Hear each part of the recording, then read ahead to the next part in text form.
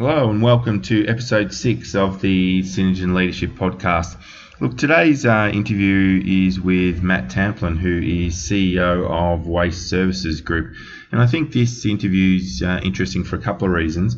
The first is that Matt talks about the differences in leading a team of 1,300 people with a budget of about 500 million and a team of leading 25. So a significant difference there and some of the challenges he faced in doing so. And the second thing that really sticks out for me in this conversation is Matt has been able to very clearly articulate a particular methodology and model he has liked and taken with him through different leadership roles, and how he uses that informally and in formal context. So I think it's going to be a really great interview for you to hear. Happy listening and love to hear what you think.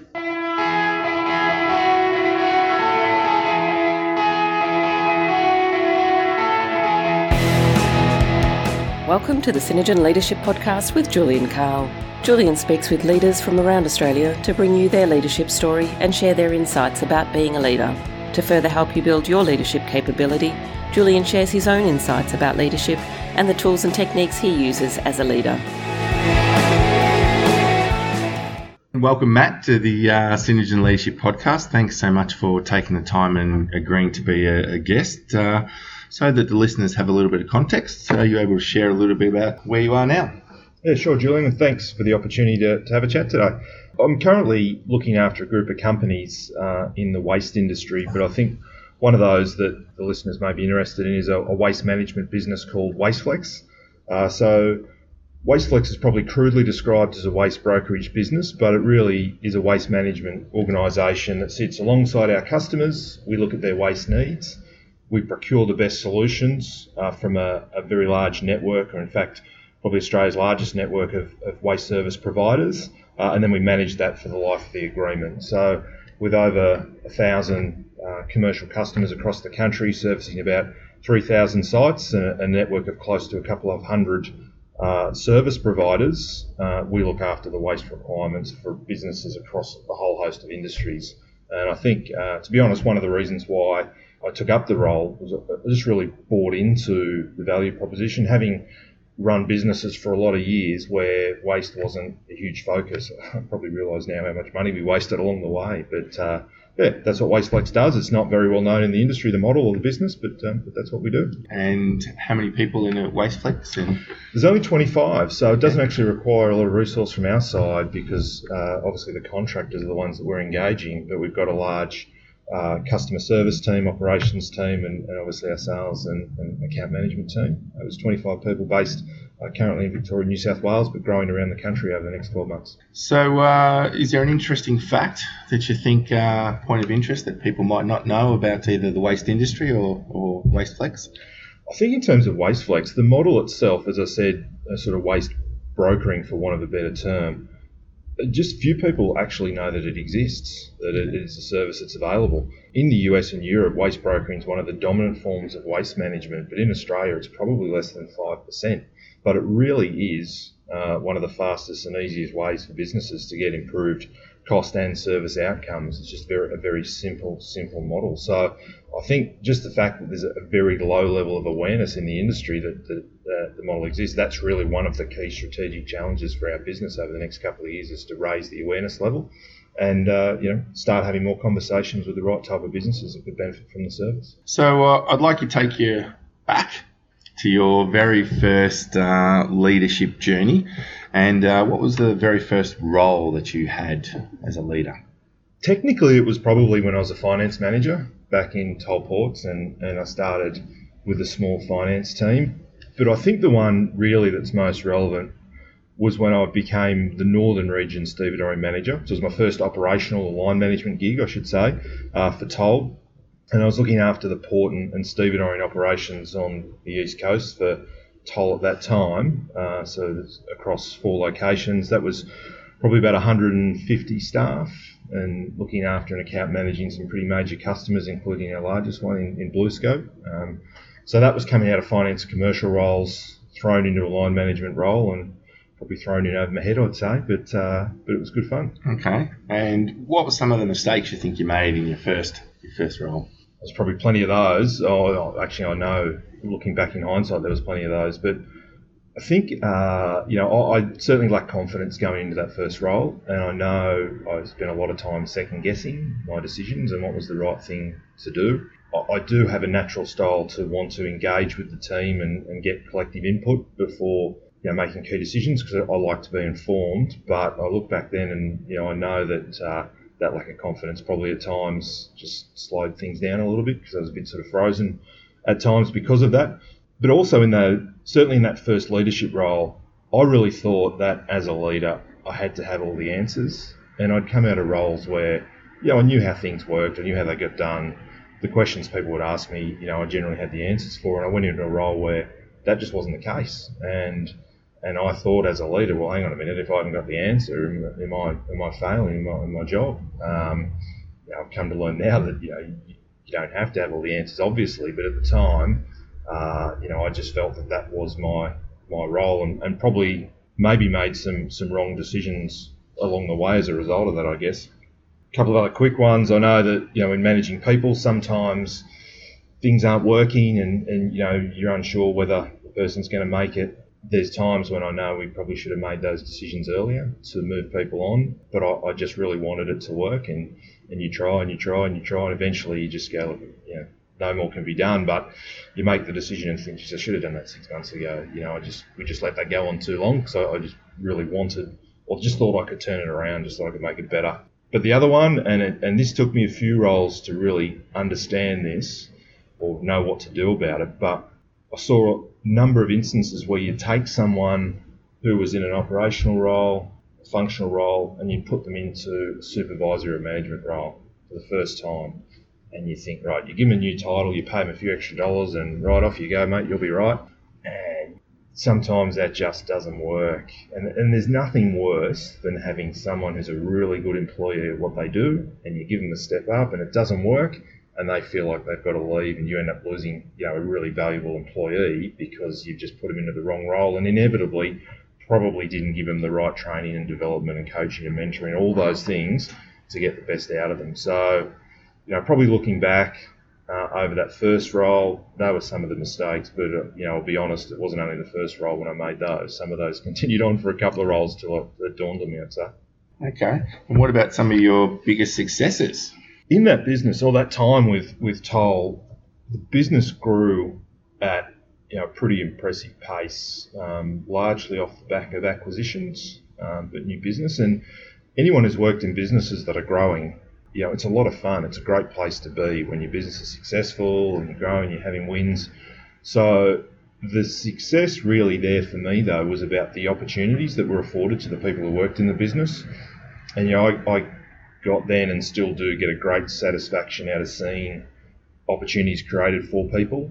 And I think that was one of the beauties of that growing business. I was one of the beneficiaries of that as well, with the opportunities that were afforded to me, but there were a lot of other people in the business who also grew as the business did, and to me that was a great success, because there's no doubt that there were some really good leaders that came out of that time in the business.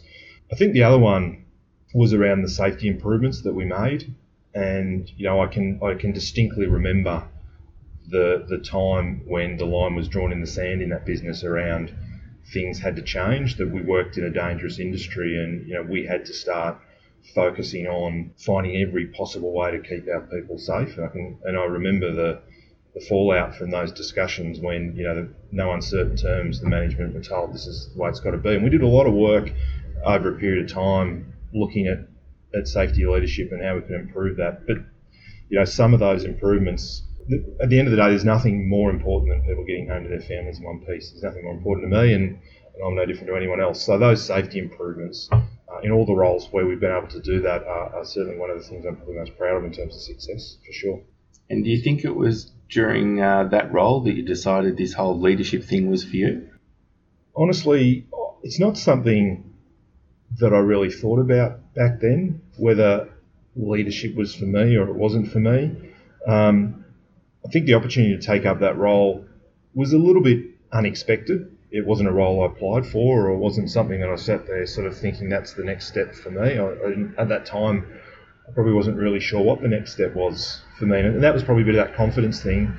about, if I had thought about it too much, maybe I would have thought I couldn't do it. I don't know. But I was given the opportunity. I said, okay, I'll give it a shot and I'll see how I go. But I probably didn't give it a lot of thought when I went into the role, and I didn't give it a lot of thought when I went into the next role, the role after that. My career's been a bit more about, I've been really fortunate that people have given me opportunities, trying to just back myself and done it and winged it along the way. So I don't think at that time it was ever really a conscious decision. I think it was probably much later in my career when I started to think, okay, some of these roles are getting bigger and some of the responsibilities are getting bigger, and is this the path that I want to keep going on, or do I want to just sit at a certain level? So early on in my career I didn't think about it, I just did it. And how long were you in that role? So all up, and I think that role plus the follow-on roles in Toll was about 5 years. So after about 12 months as Northern Region Manager, I became the General Manager of stevedoring. When Toll bought Patrick, the General Manager of the combined businesses. So all up, that was a little over 5 years. That grew from the 4 businesses originally to probably about 30 by the end of it. Okay. So you've had a taste of leadership. Mm-hmm. What move did you make and why did you make it? So probably for the last 4 years in that stevedoring business, I was just constantly travelling, and I was living in Newcastle. They'd moved the office to Sydney. A lot of the operations were interstate. A lot of our customers were interstate. I was probably away from home 80% of the time for close to 4 years on the road. You might get home late at night from being interstate and you'd be in the car early the next morning to get down to Sydney or whatever. So with a couple of young kids, in the end, we all got tired of it. They got tired of it, I got tired of it. And an opportunity came up in Melbourne, still within what was then the Asciano organisation then, in the rail business with Pacific National, running the intermodal operations business. And it just ticked a lot of boxes. I'd been thinking in the lead up to when that came along that it just wasn't sustainable what I was doing from a family perspective. And Newcastle, there wasn't a lot of similar opportunities at that time. And I guess that was a question about, do I stay and sort of go, well, I'll just take a lesser role for the lifestyle and the family benefits of Newcastle, if you like, or when the opportunity came up, I said, do we throw caution to the wind and move to Melbourne and see how it goes? And that's what we did, and I moved down for the PN role. And obviously it was the right move for you? Yeah, it was. It was. Certainly from a work perspective, it was. And I had a really enjoyable 4 years at Pacific National. And again, I learned a lot and had a lot of fun along the way, met and worked with some great people. And from a family perspective, it was really beneficial as well. And I mean, the girls were a lot older now, and I couldn't pry them away from Melbourne. So yeah, it's been a good move all round from that regards. But certainly, in terms of addressing the issues, yeah, it absolutely did those. Yeah, for sure. Okay, so are you able to give the listeners a bit more context about what the intermodal role was? Yeah, so Pacific National, in running their intermodal freight trains around the country, we were operating at 5 terminals. There would have been 14 depots for drivers, probably about 1,300 staff in that role around the country, running over 100 interstate trains per week. And I think I had a budget, it was a little over $500 million then in terms of the budget that I was managing. So it was a fair responsibility. It was a pretty intense role. Those trains operate 24/7. The nature of rail is, and the interactions with, the public and a lot of things, including, dramas and all sorts of stuff. There's just a lot of things going in rail that not a lot of people see, and invariably they always happen on a Friday or a Saturday. But it was a pretty significant role. It was a pretty intense role, but as I say, it was enjoyable. The business had been a few years out of government ownership at the time, but it was probably, I think, about 4 or 5 at that time. But there was still quite a bit of work to be done to sort of take it to the next level commercially. So there was lots of opportunity there, I think, in terms of how collectively we work with the team to really start to improve the operations and get things happening. So it was good. And did you think you found the move into that role easier as a leader because you had some previous leadership experience? Yeah, absolutely. Certainly I did have some confidence, and I did have a bit more of a sense that maybe I had a clue about 1 or 2 things, and that would certainly help me in the new role. That 5 years experience in stevedoring, you really start to draw on your experience about what worked and what didn't. I do always like to reflect on what's worked well and what hasn't worked well.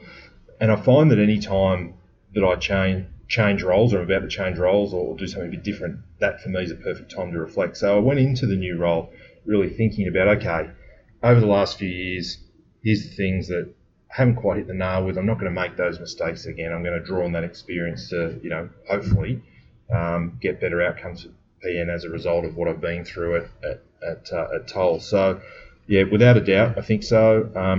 I also started to come to the realisation that rail's different to ports, which might be different to other things that I've done, but in fact probably 2/3 of the issues are all essentially the same between businesses. That my fear that somehow everything I knew was only relevant to ports and stevedoring, soon became apparent that in fact no, a whole host of the issues are just the same, and, almost no matter where you go. Sure, there's industry specific stuff, but there's a lot of things that aren't necessarily unique. So I think once the penny dropped around that point, I started to see where all my experiences to date really were helping me in that new role, and that's kind of a theme that's carried on more and more over my career, how much I realise how all those experiences just add up over time. And what leadership skills do you think you brought into the role? For me personally, and I think the type of businesses that I've been a part of that generally service-orientated businesses, I think it's all about the people, and certainly unless you've got the right people who know where you're going and what their role is and what the benefits are for them, and they're engaged and there's an element of shared values, I think you won't get far. So with that in mind, and in terms of my skills and probably just taking it from a bit of feedback I've had over the years, I think the ability to build rapport I should say, from teams and hopefully to have the teams in behind me, I think I've had some pretty good success with that. And that's probably a combination of a little bit my natural desire to engage with teams where I can and really listen to the people around me, take in their opinion, try to deeply understand the issues before I make the change. And I think people firstly appreciate the opportunity to have that involvement in the decision-making process, the sense that they feel like they're being heard as well and their opinion matters. But I also genuinely have a real respect for people. And I think it's easy when you run businesses with literally hundreds of people working for you that you don't know or you don't necessarily see regularly. You can look at it and just think they're all numbers. You got 1,000 people, it's just a number. But I think generally I've had a real respect for the people who work in the front line, who work on the wall or drive the trains or drive the trucks or whatever those roles are. I've got a deep respect for each of those individuals, and I'm really mindful of the contribution they make. And I think that certainly helped in terms of the type of culture in the organisations that I've worked for. But also say, look, I've got a pretty healthy level of restlessness in terms of wanting to see how we can do things better, and a desire and a real enjoyment for change as well. And I think that has helped. I'm not the sort of person who just sits back and thinks, oh, well, we've done well, that's enough. I'm always looking at what's not working and what we've got to do better. Yeah, so they're probably the main ones. I'd say I'm pretty determined as well, and probably the other one is that I think is important is I'm pretty consistent. I think my staff generally know, the people who work with me generally know what they're going to get. And I find that when you're working for a leader who's not consistent and you don't know what you're going to get, and you're almost playing reaction roulette every time you go in and see them, that tends to cause a bit of a barrier between employees. So I think people have appreciated the fact that when they deal with me, they know what they're going to get, and they know that if there's issues or there's problems, that they know what the response is likely to be, and that certainly helped in terms of those relationships I've been able to build with teams. And were there any significant successes that stand out for you during your time in that role? Look, the safety performance again certainly was one, but I won't cover off on that again in too much detail, but that certainly was a positive.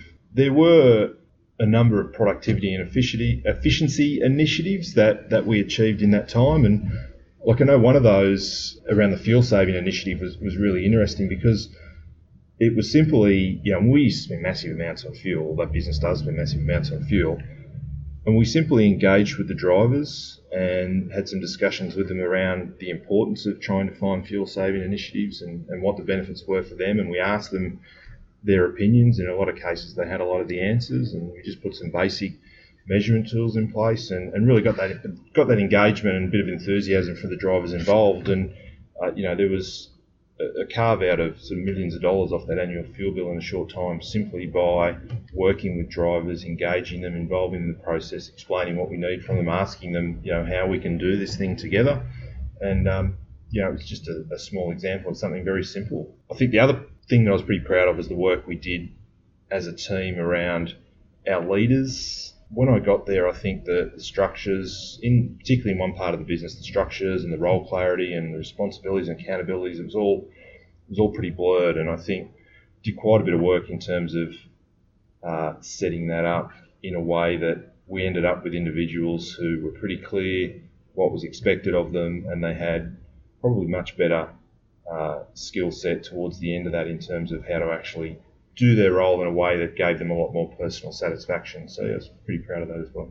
Okay. Do you feel as though there's any unfinished business? Yeah, well, I guess nothing's ever really finished, is it? So it's all unfinished business in some respects. I think the unfinished business piece was probably around, there were some major developments going on at the time that we'd started and I didn't see through, and I would have loved to have seen those through, because they were, some of those were sort of transforming the way that we did business. And probably the technology piece, and again, a combination of unfinished business and a little bit of a failure, probably a bit slow on the uptake with technology as well, in some things that I look back now and think we could have done that a lot smarter if we had been a bit more focused in that area. But I think we spent a lot of time on some lower hanging fruit and some sort of people side of things where I think we could have fast-tracked some of the improvements if we had been a bit sharp around the IT space, the technology piece. And what was the catalyst for you to leave that role? Look, my time at Toll / Patrick / Pacific National, it was great, but it had essentially been 14 years with the one company.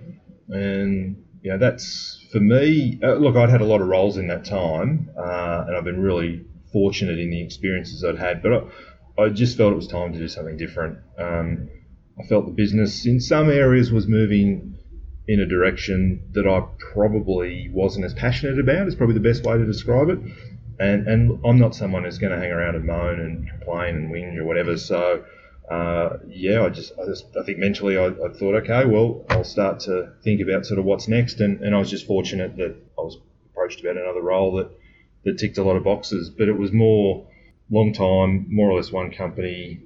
I'd worked in most of the divisions. I had some pretty senior roles, and I just felt it's time to go out and do something a bit different that would challenge me with a new opportunity. Okay, so fast forward to the current role. You've had all this experience about taking your leadership skills from one workplace to another, and one thing I would like to explore is, you mentioned earlier about the size of waste flags, and then earlier about the size of the number of people in the intermodal team, so 1,300 to 25. How do you find the differences between managing such a vast difference in people numbers? I think one of the things that's a lot easier with the size of business I have now is getting that consistency through the organisation in terms of the sort of culture that you want to have. And what I mean by that is I used to think Pacific National is a classic example where we would be talking, I'd sit around with my team and we'd be discussing, let's say it's safety leadership and the way we want to go about, improving that aspect of the business. And in trying to embed the right culture, we'd then talk to my direct reports, they'd talk to theirs, and then we'd talk to the supervisors. And you try to continually get that messaging right through the organisation, but to get the messaging and the words and the things that people were saying to be aligned with their actions is obviously a lot harder when you've got a large hierarchical organisation. And to get everyone aligned and getting consistency in terms of those behaviours and the way people are going about doing things is really quite difficult when you're dealing with 25 people that you look at every day and talk to every day. It's a lot easier to get that I suppose that culture change through the organisation is a lot easier when you've got a small business and you're able to have that interaction with each individual on a personal level on a daily basis. So I think some of those things are just a lot simpler when you're dealing with smaller organisations. And it might sound really obvious, but I guess it was some of the times when you reflect on why things didn't happen as successfully as what you would have liked to be, and then you realise that, you know, getting those messages consistently through the organisation and getting people to understand the path we're going on and to, you know, modify how they go about doing things to align to, you know, how you wanted it to be, can be really, really difficult when you're dealing with literally hundreds of people and trying to get that change. So that's probably the main thing. But again, having said that, I still come back to 2/3 of the issues, whether it's 1,500 people or whether it's 25 people, are still essentially the same in terms of, you know, how you are developing the future leaders, or how you are trying to improve the culture, or how you are trying to do other things. A lot of those experiences, whilst I might apply them in different ways, I think a lot of the experiences are very relevant because the issues are very similar. And are you able to provide a bit more context around your role now in terms of, are there any specific performance metrics that you look for? You know, any expectations that you're set with your teams? I think essentially this opportunity with WasteFlex is really to grow the business. So as in my role as the CEO for WasteFlex, the business has had great success over 14 years in getting to where it is, but the model isn't particularly well known. It's just one of those things. It's been, you know, slowly ticking away in the background, but really to take it to the next level is critical. So in terms of this role, the key thing for us is really getting the model better known, our business better known in the marketplace, and getting that growth and that rapid growth over the next few years. So I think some of the issues that will come out of that, again, as we grow, and we've been recruiting people over this year, and we will over the next couple of years as well as we grow that national presence, is really about getting, firstly, consistency through the organisation in some of the processes and how we like to get things done.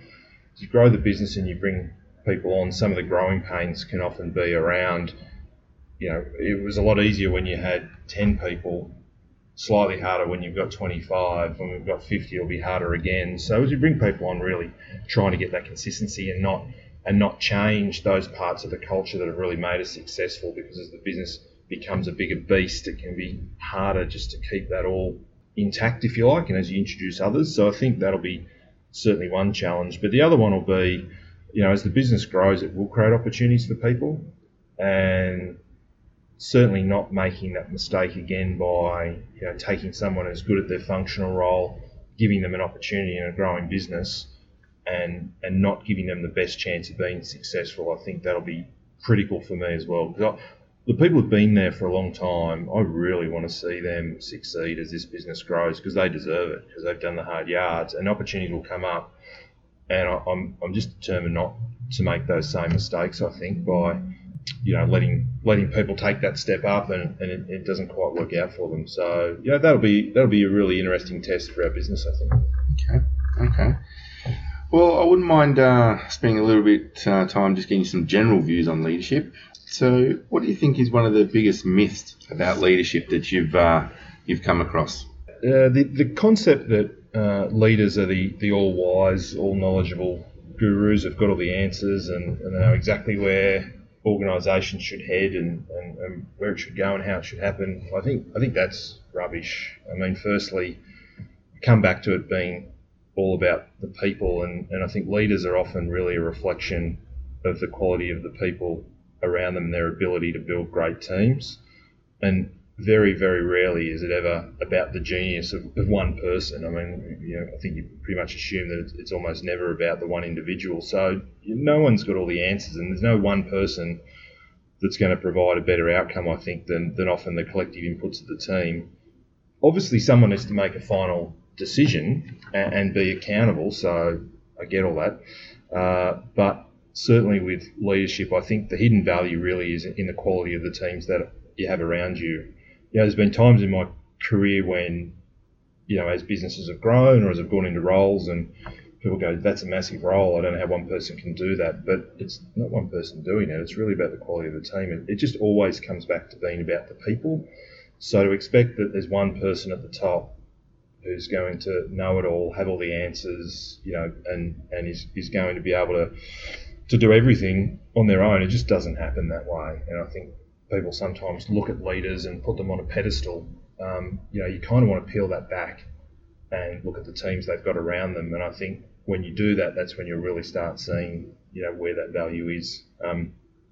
Really quickly, I think the other one is that there's some link between leadership and hierarchical structures, which is just not right. Leaders are everywhere in the business, and many of them do not have any formal leadership role. They're informal leaders, or leaders amongst their peers, or whatever it might be. And I think that's also a myth, that people think that leadership is somehow linked to your title, and that's just not right. There are leaders all over the place, and identifying them and tapping into them and helping that to drive the culture of your organisation is a really, really important thing, I think. And how would you describe yourself as a leader? I find these questions sometimes a little bit difficult, because I think they're almost better questions to ask people that I've worked with, I guess, but that's what I'm here for. So I a few years ago, I don't know when it was, I was thinking about something along these lines, and I thought I'd come up with this great term, because I think I'm an authentic leader, and I think I'm someone who is generally works within the framework of the values that I have, and they help drive the way that I lead businesses and what I do. But I actually thought I'd come up with this term, authentic leadership, all of a sudden, and thought, there you go, until I Googled it and found out it'd been around for 20 years and been plenty of things written on it. But I think there's, it does come from a fairly genuine place. I don't lead because I read something in a book. It's kind of just, who I am as a person, I think generally comes out in the way that I lead. I think the other thing is, I'm a low-key sort of leader.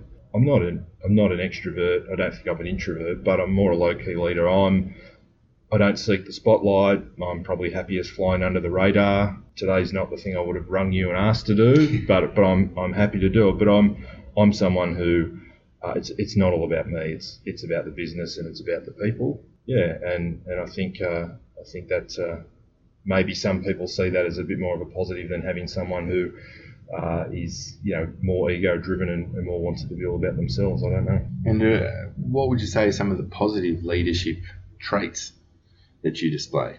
I would like to think that who knows, you might be flooded with messages from people saying that this is not right, but I'd like to think that, firstly, approachable as a leader, but I'm fairly considered in my approach. I think I'm fairly perceptive as a leader, and I think I've got some reasonable BI that sort of helps with that, but I think I'm reasonably perceptive. I'm certainly determined. I don't like to be beaten. That's not in a competitive way. That's more I just don't like a problem to get the better of me. So there's something that needs to be resolved. I kind of won't rest until I've found a way to resolve it. I'm certainly someone who's very respectful. Yeah, I'd say, and probably I'm also someone who's very, very comfortable with accountability. The buck stops with me, and if it doesn't work well, it's not about blaming everyone else for what they've done wrong. If it doesn't go well, then there must have been something that the business should have done differently, and if I'm leading that business, then the accountability sits with me. So it's probably the other way to describe myself. I'm pretty big on that. And do you think those traits you described allow you to get the most out of your teams?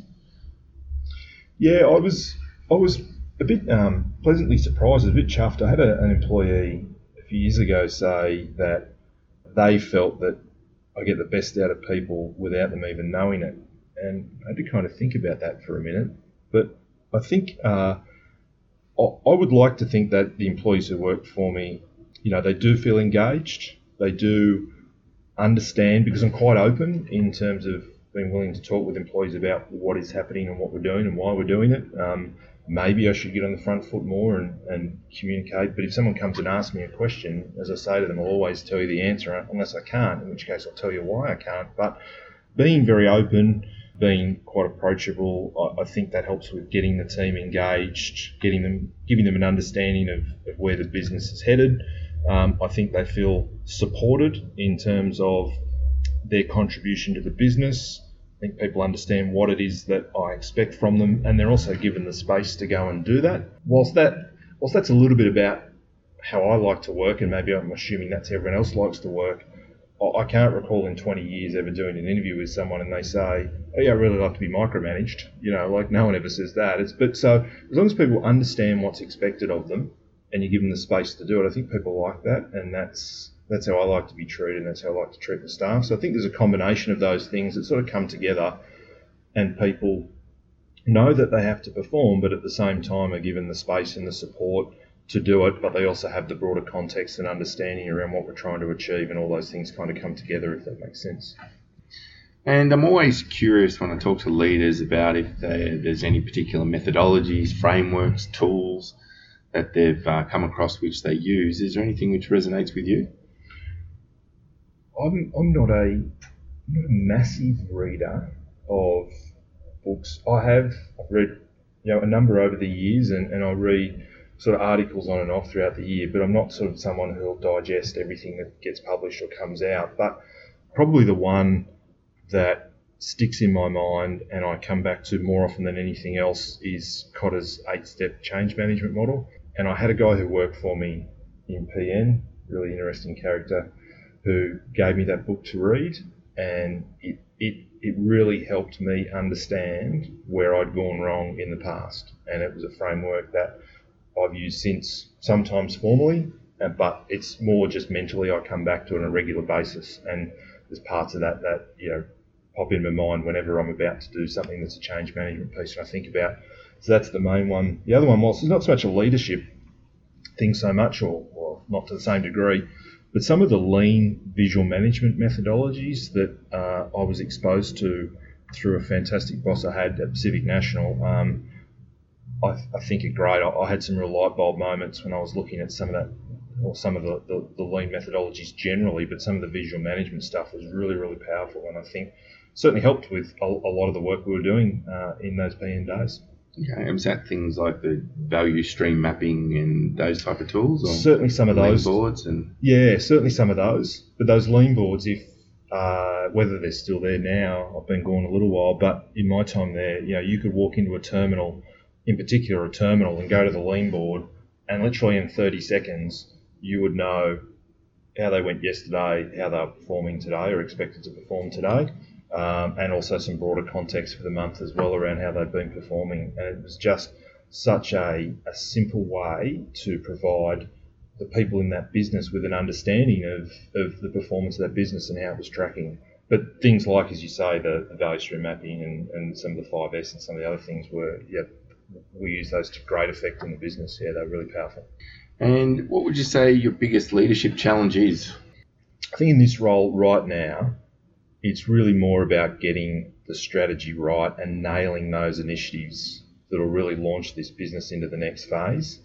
So we've been through the planning process, we've got the strategy in play, we're well down the path of implementation, and I think the benefits are going to take a little while to flow through just due to the nature of the business.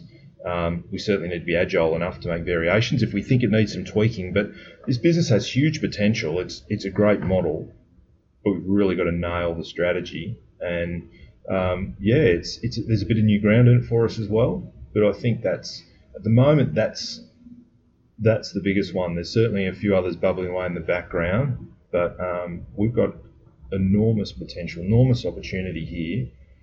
Just got to nail it, and it's new ground. I mean, we're currently the largest business of our kind in the country, and we want to take that much further. So it's not like we can copy someone else in Australia. There's others overseas who've done it, and take some learnings from them. But really nailing that. We've got huge opportunity if we get it right. So that's probably for me the strategic bit at the moment is probably the biggest thing. But I'm really pleased with progress to date, for sure. Okay, and just exploring that further, how do you find the challenge of having the strategy versus the challenge of the implementation? Because a lot of businesses struggle with that. Yeah. And look, I've seen some fantastic strategies over the years that were never implemented. Geez, they look great on paper, and we got really excited, and then we just went back and did what we had to do. I think there's a couple of aspects to that. Ultimately, resourcing it properly. I mean, certainly the making the commitment to the actions and assigning the responsibilities and tracking it and all those things around the process of actually implementing those things. But where I reflect on where it just didn't work is when you're asking people who are busy in their day-to-day job, and let's face it, more people these days have been asked to do more things in the same amount of time. It's just the nature of business. So everyone's busy doing their day jobs. Then to come in and say, okay, we've got the strategy we need to implement, and so here's a bunch of other things I now need you to do. Most people will, when times get busy, revert back to the day-to-day things. So I think really making sure that we've adequately resourced for the strategy to be properly implemented, I think is critical, and that's one thing we'll certainly make sure we don't make the mistake on this time around. But it does need to have the conviction from the senior executives that we are going to do this and we're going to make it happen. And it's not on our watch. We will not let this thing slip. Sure, you adjust timeframes here and there, but you just don't get complacent and sit back and let the thing gather dust. You've got to be committed to implementing it and making the change and hold people accountable for it. And how do you measure success as a leader, your success as a leader? To me, it's a combination, and it generally comes back to the stakeholders or the people around me. So I suppose my general philosophy throughout my working career has been, I just want to understand what's expected of me, and I want to work as hard as I can to deliver on that. So I've been asked to lead a business, and sure, there's the normal business metrics or indicators that'll tell me how those things are going. But first and foremost, if the people who've gifted me the opportunity that I have in the board, if they're happy with how things are performing, then that's a tick. If I can see that the employees are engaged and they're motivated and they're challenged, if they're proud to say where they work and of what we do, if they want other people they know to come and join us when opportunities arise, that's always a good sign. But if I know that our people are in a good place and they're doing good things and doing things I'm asking for them, then something must be going right. If our customers, we're attracting customers, but at the same time we're retaining customers and the feedback from them is positive, then there must be something going right there. So I guess as a leader, I'm looking for external signs that things must be going okay because the board's in a good place, the employees are in a good place, the customers are telling us everything's going well. But at the end of it all, I guess I'm probably my own harshest critic. So if I feel like I'm achieving the things that I've set out to achieve, then that's the last piece of that success puzzle. It doesn't really matter in some respects if the board is telling me it's good and the employees are in a good space and the customers are happy. If I don't feel like I'm achieving the things I've set out to achieve, then to me that won't feel like success. So that's really that fourth piece of the puzzle. So I'll take the external indicators and the external feedback, particularly from the board employees, customers as well. But it's more an internal thing to sit back and go, this is actually going well. This is panning out how I expected. We're actually hitting it out of the park. That's when I'll be able to go, I think this has been successful. Anything less than that, and I'm probably not going to be satisfied. And how do you look to build capability within your leaders and employees? I think there's numerous ways, and clearly formal leadership development programs are really valuable in building that capability. And I know that's where certainly your programs have made a real difference in businesses that I've been a part of, and I think that's really important. The other things, though, are just involving people in new things, exposing them to new situations and problems and opportunities and experiences. And as part of that, being really open and prepared to talk through business issues or why we're doing what we're doing, and just being willing to spend the time. And that's not, I'm going to get everyone in a boardroom and I'm going to stand up and put PowerPoints up for the next half an hour. It's more, as you walk through the office every day, stopping and having a chat, and invariably things come up and you have the opportunity to explain what's happening or what's going on. Or once you develop that rapport, people will ask things they wouldn't normally ask, and through that I find that people start to get a better understanding, better grasp on the business, and in terms start to build their own base on which they can develop their capability because they've got a broader context. So I think the formal stuff's really important, but I think there's a lot of other small bits that help people on their journey in terms of developing themselves in their career and ultimately as leaders. I think the other thing is just being really, really clear around, as I mentioned before, what's expected of people, and then giving them the space to actually have a crack at it and maybe make some mistakes along the way, but learn from those and just constantly be talking to your employees about how they're tracking, what they're doing, how their performance is going, how successful they've been, and where they're finding some challenges, and just working with them to try to give them some advice or a bit of a hand along the way. I find that informal stuff's fantastic, but you've got to keep doing that informal stuff every day, wherever you can. Yeah, the experience plays a huge part, doesn't it? Absolutely, it does. Yeah, and more, that experience piece. It really has dawned on me in the last few years how much all the previous roles I've had all add up to the experiences that I have now in terms of what I can cover off on a handle or find a solution to, because I'm drawing on something that happened in this role or that time over there. And I think when you're young and you kind of think maybe you do know it all, or you see the grey-haired people and maybe don't have as much respect for them. I think once you've been in business a while, you really start to properly understand the value of experience, because you yourself are benefiting from your own experiences in the way that you apply that in your current situation. And that's probably been a real learning for me in the last few years. Just it's very easy to say experience is important, but you think of it in terms of functional experience. I just am now realising how all the years of things that I've done are now starting to add up to helping me today. One of the things I'm very big believer in is that relationships are always the key to your success as a leader. So, and a big part of that is networking.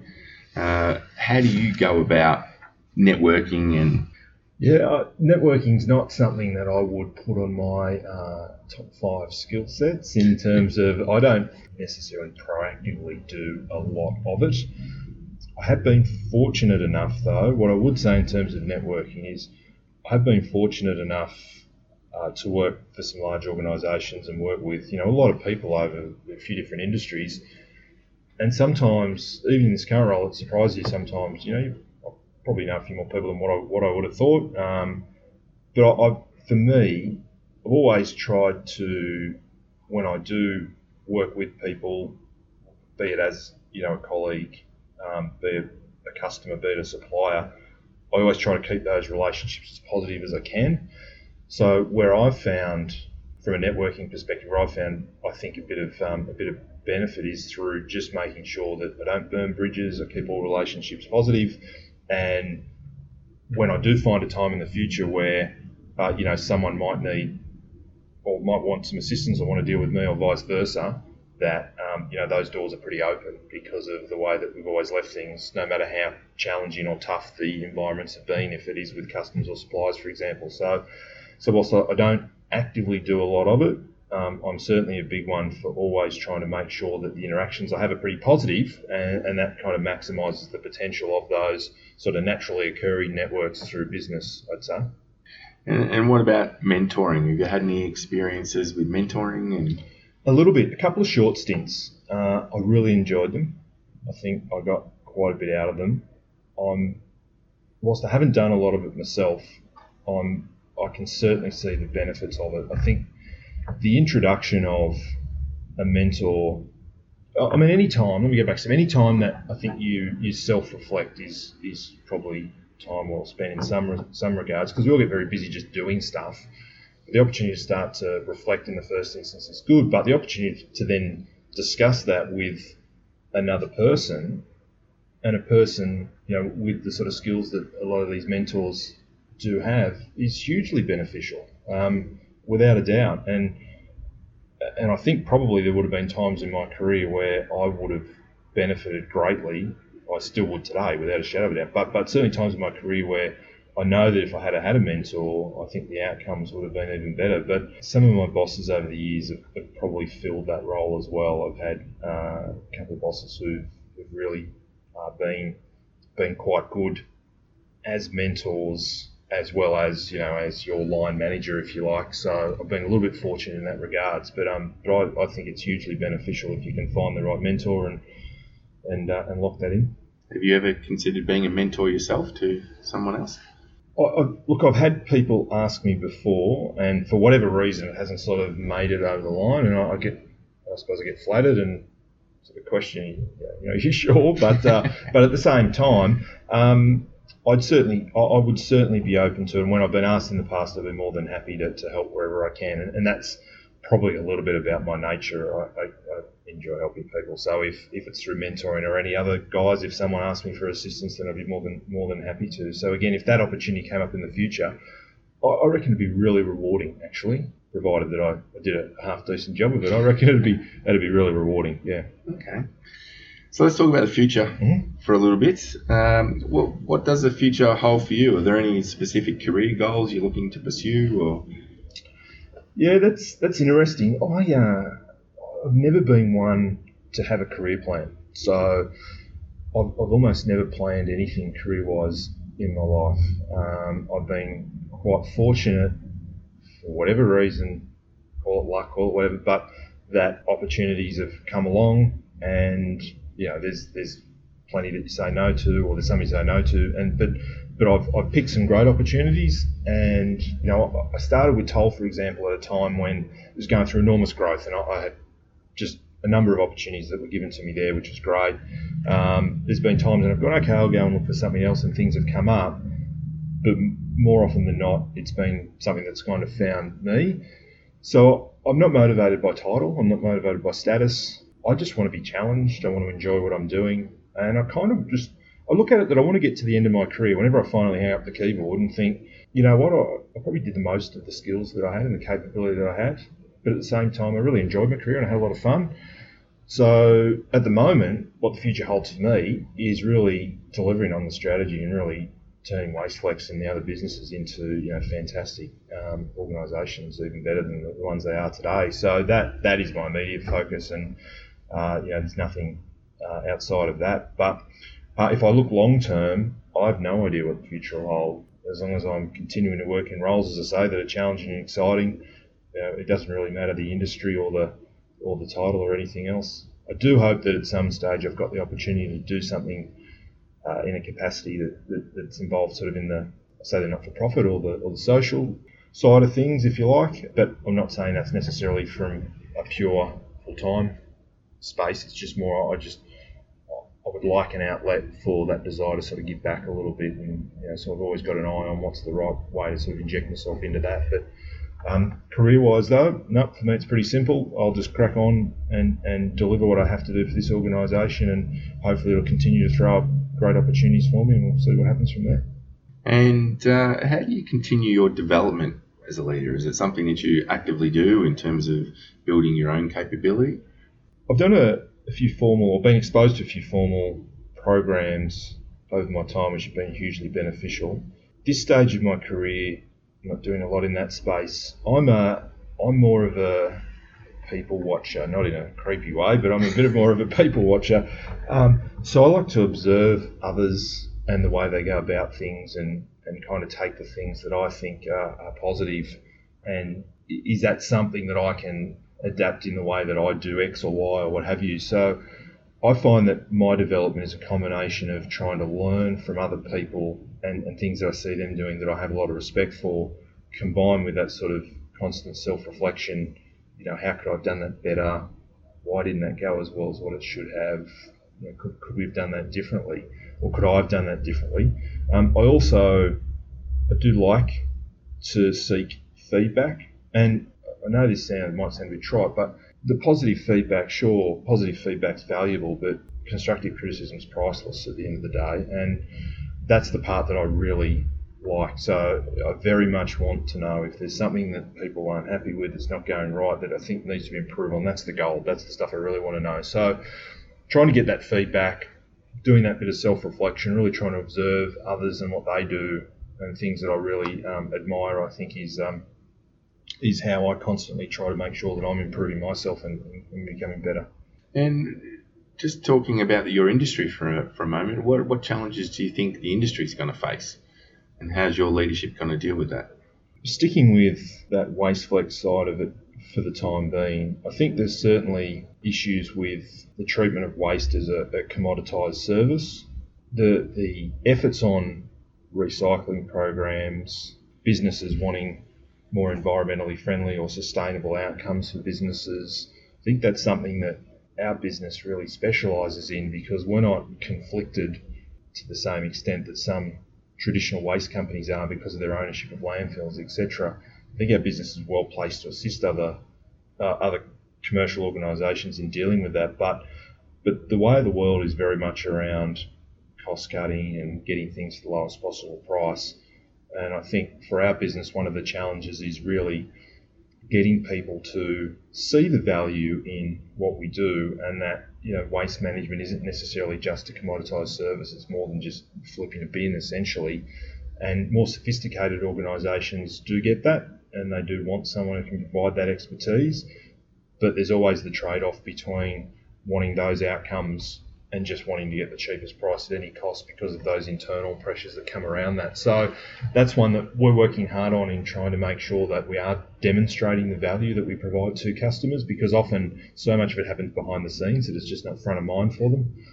I think also in that brokerage space, you've seen a lot of other smaller players pop up, and I think the biggest issue there is probably more to do with their ability to actually deliver the size of their networks, things like their accreditation. But that's more of an internal industry thing. And again, we just need to continue to not focus ourselves on what our competition's doing, but just what we believe is the right strategy for our business to get better penetration in the market, deliver for our customers, retain customers, and bring new ones into the business. Which, under our model, the more customers we bring on, the better it is for all our business. And I'm always interested in who inspires or motivates people, or who they look up to. Are there any leaders which stand out for you in terms of inspiration, or who you look up to? I wouldn't say I have a list of names that I'd roll off, but what does inspire me, I suppose, firstly, would be people, and leaders in particular, who are really passionate about what it is they do. I think those people who've got real passion, it's often what separates the good from the great. So, I do admire those leaders who I come across who are just genuinely really passionate about what they do. But the other thing is, I've got a great deal of respect for those leaders who just see things that other people don't, and they just spot opportunities that other people don't see, or they find a better way, or whatever it might be. I often look back, and I just really admire people who've got that ability to see that opportunity and run with it. It's untried, it's new territory, but they've got the courage to actually pick up the ball and run with it and go ahead of the pack and try to exploit that opportunity. And I think that's something that, again, I really admire. I think from a leadership perspective, though, defaulting to what I would like to think I'm a little bit like myself, but that authentic leadership is really what works for me. I think working for a leader who it feels like they're just spurting out something that they think they should, as opposed to something that they truly believe, and that their actions match their words, that stuff's really important for me. And I have been fortunate over the years that I've had some people I've worked for who very much fit into that mould, and they've been a really, really great influence on me. And so if people want to find out more about you and WasteFlex, what's the best way for them to do that? Sure. So they can go to the website. It will be getting a revamp shortly, but they can go to the website, which is wasteflex.com.au. People can connect via LinkedIn. If they like with me, always happy to have a chat and a connection with people on LinkedIn, or they can reach us on 1300 WasteFlex. And any last words on leadership?